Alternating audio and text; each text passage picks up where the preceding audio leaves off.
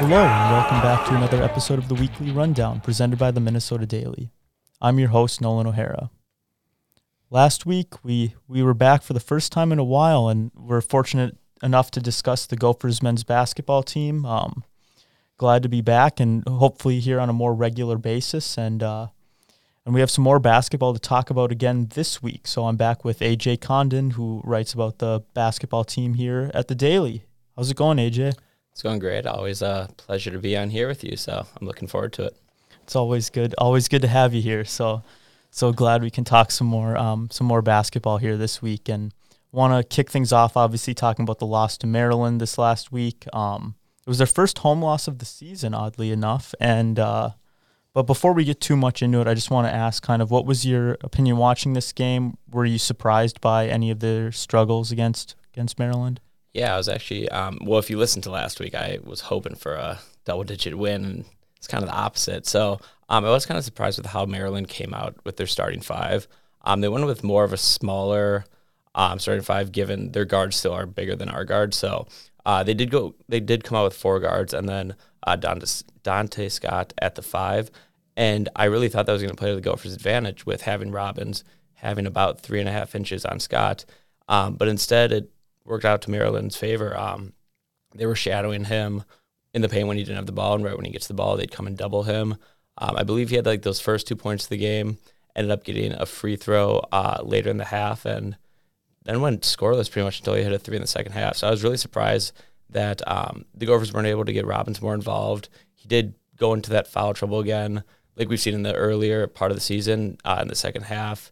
I think it was mostly frustration from just not getting the ball much in the first half, not really going his way. He picked up 3 fouls in 3 minutes, so that was a letdown there. And then, I just was surprised by how we played offensively, and the height on the guards for our defensive side. Ayala he was pretty much scoring at will, and him and Dante Scott really just ran the game for the Terps. Yeah, it was a little bit surprising to see him just kind of come out, got down at halftime, and it really didn't get much better for the Gophers after that. And, one of the biggest things they struggled with was shooting. I mean, I think everybody watching that game just, brick after brick. And I think, if I remember correctly, Kelsher and Gach combined for 0 for 10, which is certainly not ideal, but even the rest of the team outside of Carr wasn't shooting at a high clip by any means. And, you talked about what Pitino had been saying with the team last week, where he'd been saying if you're the worst three-point shooting team, you shouldn't be taking the most attempts.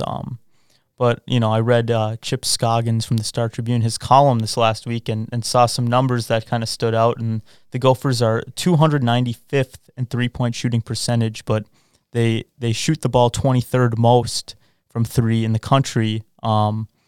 What's kind of the strategy here? Is this like something Pitino's trying to encourage his team not to do, or is it? I mean, where are they with this? Why do they kind of keep continuing to shoot the three if that's clearly not the strength of this team right now? Yeah, I mean, it's definitely a question that I ask myself game after game, and I think part of it is that teams are just giving them open looks because they know they're not going to hit them. Going back to this Maryland game, they shot 21.7% from the three. And in my story that I wrote about their home versus away, I really noticed not even just the difference between home and away, but just game after game, they're shooting under 30% from the three. So teams are going to keep letting them shoot that until the Gophers can figure it out. And given they did figure it out that one game against Iowa, but that's one game. So, I mean, teams are going to keep doing that. I think Gabe is still trying to just get back to that freshman form because we know how good he was freshman year. And I think he knows he is able to get back to there. So he's going to keep shooting the three. And Pitino, I've said this countless times, but he's fine with Gabe on his offense. He's fine if he keeps shooting because of what he brings on defense. So I don't think Gabe is going to change anything in his game. I think he's still going to keep shooting it. Like you said, last game, Gach and Gabe combined for 0 for 10. They scored 2 points total, both hit a free throw. And the Gophers just really didn't get any offense outside of Carr. So Carr is one of those guys that is able to hit the three, though, when he's feeling it. But there's got to be some other offense besides just Carr, because if he's not going to play well, the Gophers seem to just fall and crumble, and that's pretty much it.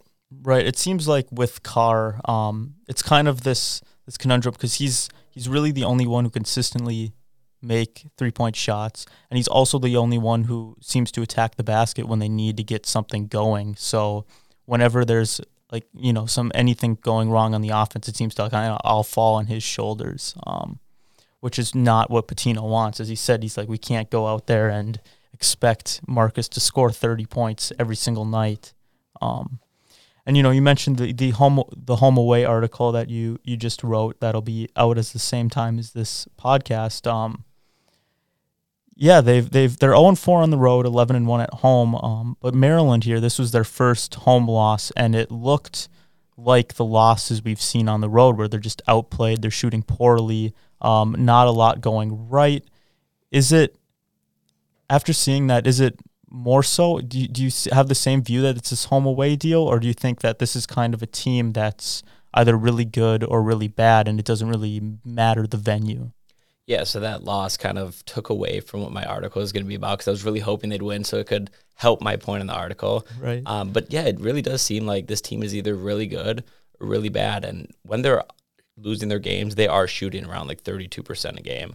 And that's not going to win you games. And so after that Maryland game, we saw that it's not just because they're playing on the road. They are either a team that shows up or a team that does not. And on Saturday, they did not show up. And they're going to have some games coming up where they're going to have to show up, whether it's at home or whether it's on the road, if they want to continue to be ranked in the top 25 and show that to the committee that they're a high enough ranked team going into the tournament. So they really do need to figure out what is the issue between playing really bad and really good, because you just need to find that middle ground. You don't have to play amazing every game, but if you're able to find the middle ground, at least these losses won't be by double digits, which all of them have been. So that's what they really got to figure out. Right, you look at in their 11 wins, they look like they could possibly be a top 10 team, and then in their 5 losses, they look like they belong nowhere near the tournament. So it really is that kind of bizarre. They're just really good or really bad, and they've been worse on the road for sure. And then overall, I mean, we're 16 games into the season here. Do you have any kind of big thoughts, big reservations about this team? Is there anything we've learned through these 16 games, specifically in this Maryland game? Yeah, I mean, like we talked about before, it's the question I have for this team is who can consistently provide outside of Carr. And we've seen stuff from Robbins early in the season. We've seen stuff from Booth, but who can consistently do it? We're getting Jamal Mashburn coming off the bench, and last game he was a great spark in the first half. He had 9 points. After that, he didn't score for the rest of the game. So I keep going back to consistency because Carr's the only one that seems to have it, but I'm pretty sure there's other players on this team that are capable of it. So that's a question I'm going to be looking at for the final 10, maybe 11 games. That Nebraska game gets rescheduled. But I'm going to be looking at who can step up consistently and who's going to be able to help out Carr and take some pressure off him. Like we talked about, that 3-point shooting, either try to fix it, which I'm assuming they are trying to do that in practice, or just stop shooting it. Because what was it, 295th ranked? You're not going to win games by shooting the 23rd most when you're ranked that low. So either figure it out or stop shooting it and just attack the rim. We see Carr can do it. Gabe can do it. Booth can do it. And even Liam inside on the paint. There's guys that can score at the rim, so I don't know why they're relying so much on the 3-point shot when it's not there. Right. I was just kind of thinking too. One thing that's kind of reminiscent for me is a couple years ago with Jordan Murphy and Amir Coffey. It was, because Murphy can't do it all on his own, and Coffey was basically, if he wasn't flowing, then the offense was really stagnant because they can just double Murphy, and it's kind of reminiscent to me, like looking at that and seeing kind of the offense now with Carr, where it's really he's in command of the offense. It seems like the Gophers always seem to have a good point guard. I mean, you look at Nate Mason too, even before. It always seemed like a good point guard that can run the offense, but it's kind of all run through them, and when they're not flowing, then the team is struggling. Yeah, it's funny because last time with Murphy and Coffey, it was the big guy that the Gophers were relying on. Now it's their point guard that they're relying on. And it was Amir that if he was on, the Gophers were good. And now it's Liam, if he's on, the Gophers are even better. So hopefully they can figure that out. And hopefully, even if it's not this year, there's a lot of returning players next year. And they're just going to have more and more time to play together, more and more time to gain chemistry. So just because it's not happening this year, there's still the future of this team. It's not like it's like a win and bust. So Right, for sure. And I mean, looking towards this year here, this weekend, we got Purdue. The Gophers have Purdue. Boilermakers have a strong front court with Zach Edey and Trevion Williams. I mean, how do you think the Gophers match up with those two bigs, and what kind of looks do you expect from the Gophers defensively trying to slow down those two big men?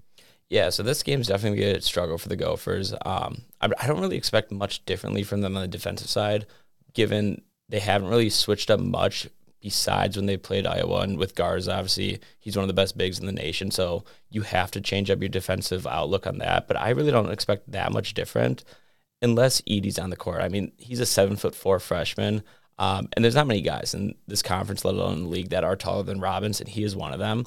So I wouldn't be surprised to see the Gophers start doubling Edey when he gets the ball inside, and just, he's a freshman, he's still young, just make him uncomfortable in there, making him uncomfortable in the paint. He's not going to shoot the ball on you, so let him pass out. I do worry about their shooters a little. Jaden Ivey's a freshman. He's been impressive in their wins this year. And then Stefanovic, he's a good three-point shooter. I believe he's shooting around 45%. So those are guys that you're going to have to look out for. If you're going to be doubling Edey when he's inside, you're going to have to look out for those shooters. And like you said, Trevion Williams, he's a great big for the Purdue. He won Big Player of the Week with Liam a few weeks back. He's been outstanding this year, and he's going to definitely give Robbins a tough time when he's in the paint. He's, I think, 2 inches shorter than him, but he moves very well. And that's going to be a struggle for Robbins, being able to move his feet and not get into foul trouble. Because if he gets in foul trouble, having the guys come off the bench, and then when Edey comes, having them try to guard Edey is going to be a problem for the Gophers. Yeah, I wanted to ask about the foul trouble because, like you brought up earlier, it reappeared last week, and that cost the Gophers for sure. And playing against these bigs, I mean, is he going to be able to stay out of foul trouble? And just kind of more generally, how does he match up with Edey and Williams? Yeah, so what we saw last week, I think, was very uncharacteristic. It looked more like the first few games of the season when he's fouling out of frustration and not because he's moving his feet. And those last 3 fouls, or middle 3 fouls that came at the beginning of the second half, I think they were just very uncharacteristic. Like I said, I don't think that's something we have to go back into, that he's going to start getting into foul trouble again. I think that was a one-time thing. He knows that he can't do that. He's one of our best players. We need him on the court, especially in a game against Purdue. He's going to be needed on the court. So Pitino's got to talk to him, and he's a junior. He knows that this is stuff that he can't continuously do, or else he's going to hurt the team and he's going to lose playing time. So I fully expect him to come back. It is going to be tough, though, against Williams and against Edey, but I do think he'll come back and he will be able to guard those two without getting foul trouble. I don't know how well those two are going to play. I'm pretty confident he will not find himself in foul trouble. Right, and like you said, they definitely need him out there because there's not too many guys taller than him, and Edey's one of them, and they have no height. I mean, otherwise to match up, they need Curry to step up big time in that case, and he'd be playing a lot of minutes that he hasn't played this year. And then you mentioned Purdue's guards a little bit, and some of the things that they can do for the Gophers. Should they be as focused on those guys, or should they really be focused on Edey and Williams, and if they can contain them, then just kind of let the damage fall as it may with Purdue's guards? Yeah, I mean, Trevion Williams is definitely the guy to worry about on that team. I think the first thought is you have to stop him and kind of make Purdue beat you in other ways. And I think teams have that same thought about Minnesota. You stop Carr and you stop Robbins, let Minnesota beat you in other ways. And for Minnesota, we haven't seen that really happen so far.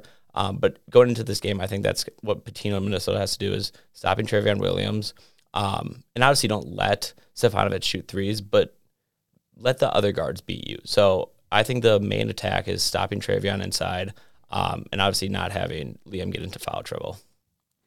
For sure, yeah. And, aside from that, what are some other things that would be key for the Gophers to do to come up with the win? And is there anyone you think for Minnesota needs to really step up? And then I guess lastly, are there any predictions you have for this game? Thoughts on the score, who wins, anything to expect? Yeah, so I said the same thing last week, but get Liam Robbins the ball. If Edey's not on the court, like I said, he's going to have 2 inches on Williams. So get Robbins the ball in the paint. Let him get going early. He got the first 2 points last week, and then he just wasn't getting the touches the rest of the first half, and then foul trouble happened, and then he's pretty much just not in the game. So let him get the ball.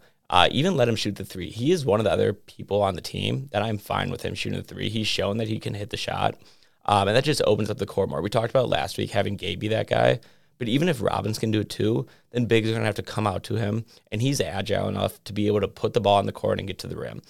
So I think he's going to be a big part in this game. Also, Booth and Gabe need to defend those guards well. I'm not going to expect much from them on offense just because I think that's asking more than the way it's been lately, anyways. Exactly. Yeah. And then obviously Carr's got to be good, not just scoring though, but facilitating and giving the ball to other players. Brandon Johnson needs to step up a little. Eric Curry, and even a guy like Jamal Mashburn. I mean, he's coming off the bench, and sometimes he's 1 of 10, but other times he gives the team such a good spark. And his full court press is one of my favorite things about this team. Every time he comes in, he's a lone guy pressing, and it just slows down the other team's offense, gives them another look. So I'm really looking forward to see how he continues to better himself this year personally and as a team player. So those are the guys I'm going to be looking for in this upcoming game to try to get that first road win against Purdue. For sure. Do you think they'll come out with their first road win here? I think they do. And the only reason I say that is because they have to do it at some point. And I'm just hoping that this will be the first one and it kind of sparks the team and turns them around. We've seen them struggle after losses, but we've also seen them come back this year. And I think this is a game where they're able to come back and show that they're not just going to fall out. Right. I think they're bound for a road win at some point. They can't lose every game on the road, I don't expect. And I think coming off that Maryland loss, I think the team will be energized. I think Pitino will be having them focused on a win, and I think they should be able to beat a pretty decent Purdue team, but certainly not one of the best teams in the Big Ten. Yeah, no reason to overlook this team at all. I mean, they're actually above the Gophers in the Big Ten standings. So they're a solid team, and they're playing at home, which obviously is never an easy thing given there are no fans. Or at least not as many fans as usual. But this definitely should be a game that they're able to win. It just depends if they do. Right, and, just like last week, too, Maryland was a game they certainly should have been able to win. Maryland showed that they were a capable team previously, and they may have overlooked them a little bit. So I don't expect the Gophers to overlook this Purdue team. But it should be a good game. I'm excited. Yeah, should be a fun one. I kind of wish I was there, but it's an away game, and we'll get them. We'll get them here. So I hope. Actually, no, we don't. So we do. We do have them February 11th. So you'll be able to watch them at the barn. Yes, play Purdue. Exactly. For sure, those Minnesota Purdue games are always really fun to watch. So it should be an exciting one this weekend. It really should. I just hope that at some point the barn can start getting fans in there, because there's been a few games obviously this year where fans were in the barn for those upset wins. I can't even imagine how excited the fans and students on this campus would be. So I'm really hoping that at some point, maybe not this year, but in the near future, that the barn can be packed again and everyone can experience these wins together. Right. Yeah, that Iowa game would have been nuts, and hopeful for this vaccine rollout and can get back to it and get the barn the way it should be, with lots of fans. Yes, exactly. But yeah, I think we hit everything here today. Thank you for joining, and we'll be talking again soon for sure. Yeah, as always, thanks for having me.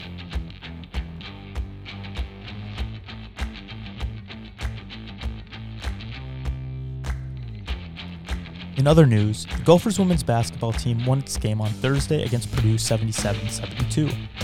Sarah Scalia led the team with 30 points, while Kadi Sissoko added 17 and 5 rebounds. After struggling in the beginning of conference play, the Gophers have now rattled off 3 straight wins to move to 5-7 on the season. Both the Gophers men's and women's hockey teams take on Ohio State this weekend.